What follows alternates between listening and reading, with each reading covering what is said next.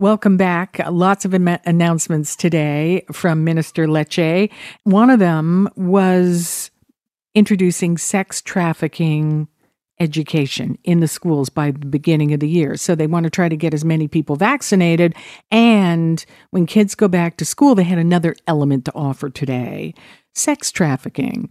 They've released this new policy that says it's going to help the education boards build their anti-trafficking strategies, and they have to raise awareness. Now, all of that sounds so procedural, but the fact that they're doing this is a very big step. Joining us as we analyze the announcement today is Julie Neubauer, Manager of Anti-Human Trafficking Services. Welcome, Julie. Thank you for being here. Glad to be here. Thank you for inviting me. Were you surprised by the announcement today?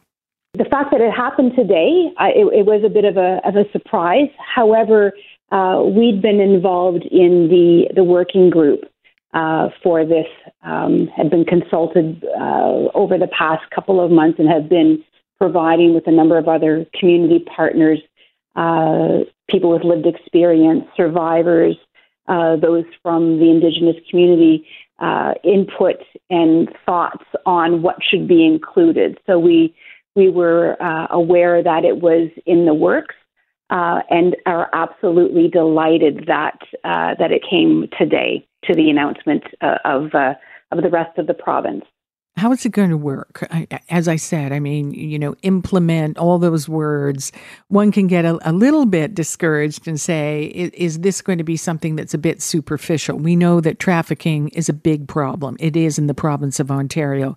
What elements that do you know of being part of the discussion that are going to make this work?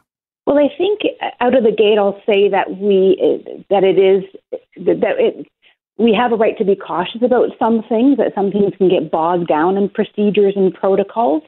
But the people who were at the table from York Region have already showed us, the York Region School Board have already showed us that it can be implemented. So they are the first in the province to have a living document, to have it being implemented in their community. So we know that it can work.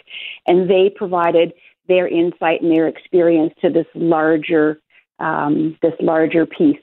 I'm hopeful, and a lot of the things that were brought to the consultations were the fact that you need to raise the awareness, that you need to have training, that there has to be accountability, that there have to be community partners, that families and the communities need to be involved in all of the processes.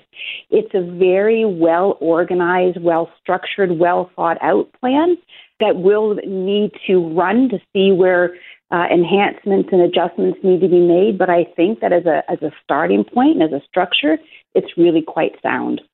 Julie, how does it work in the schools? Because, when this was announced, the image is of young girls who may not know all this awareness and this education. The schools are really hunting grounds for a lot of sex trafficking. So getting right into the schools and getting into adolescents' minds, how is that going to help? Because what happens in the schools? What do you know? Well, I think that we're at the stage now as a society that we know that if we talk about suicide, it doesn't cause people to kill themselves. Mm-hmm. We know that if we talk about drinking and driving, it doesn't cause people to, the metaphor goes on. So in the basic foundation of this is the raising of awareness, the talking about it, creating a vocabulary and a lexicon for these young people, male and female, non-binary identified, any young person who is within the school system, where, as you well note, they can be, fish in a barrel, that people pray where young people congregate, in schools, as we know, is where people congregate. So it's about raising awareness so that these young people know what is a possibility and a potential, that their teachers, that the administrators, that their families and the communities know that this is a real thing. And that, in essence, is the crux of all of the work that Ontario is doing, whether it's the Ministry of Education or Ministry of Community and Social Services, women's ministry, is that this is a fact, that this is happening. And that's why this is such a big deal, is it's the integration and understanding that this is happening. The thing that is right in our backyards. It is. And, it's been really hard to tackle.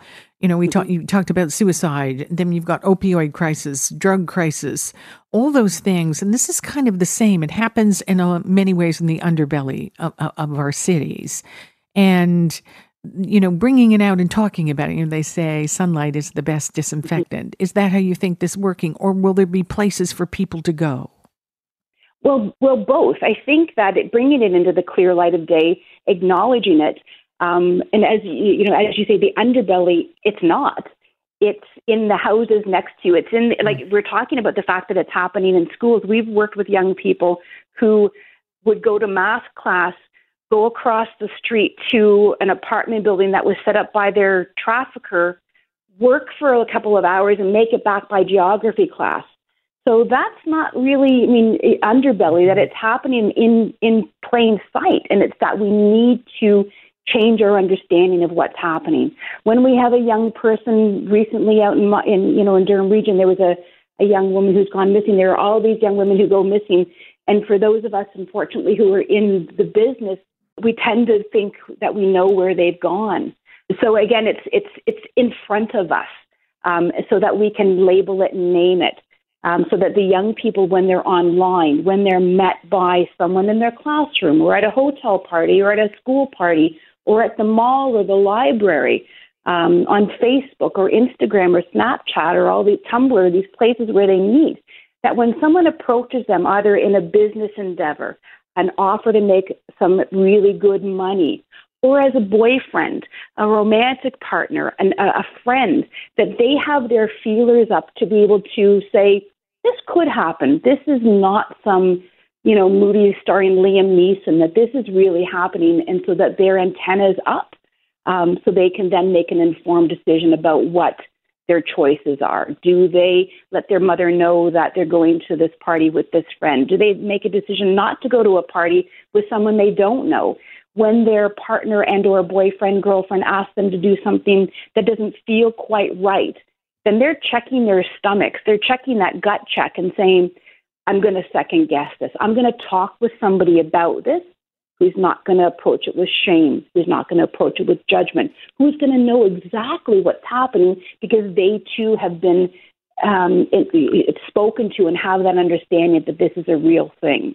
And that's a lot of what we've learned in our work at Covenant House, is that people, the young women at the front ends of their experience of being exploited, were embarrassed, were shamed not to come forward and talk to people about what was happening to them, that they didn't know if people would believe them.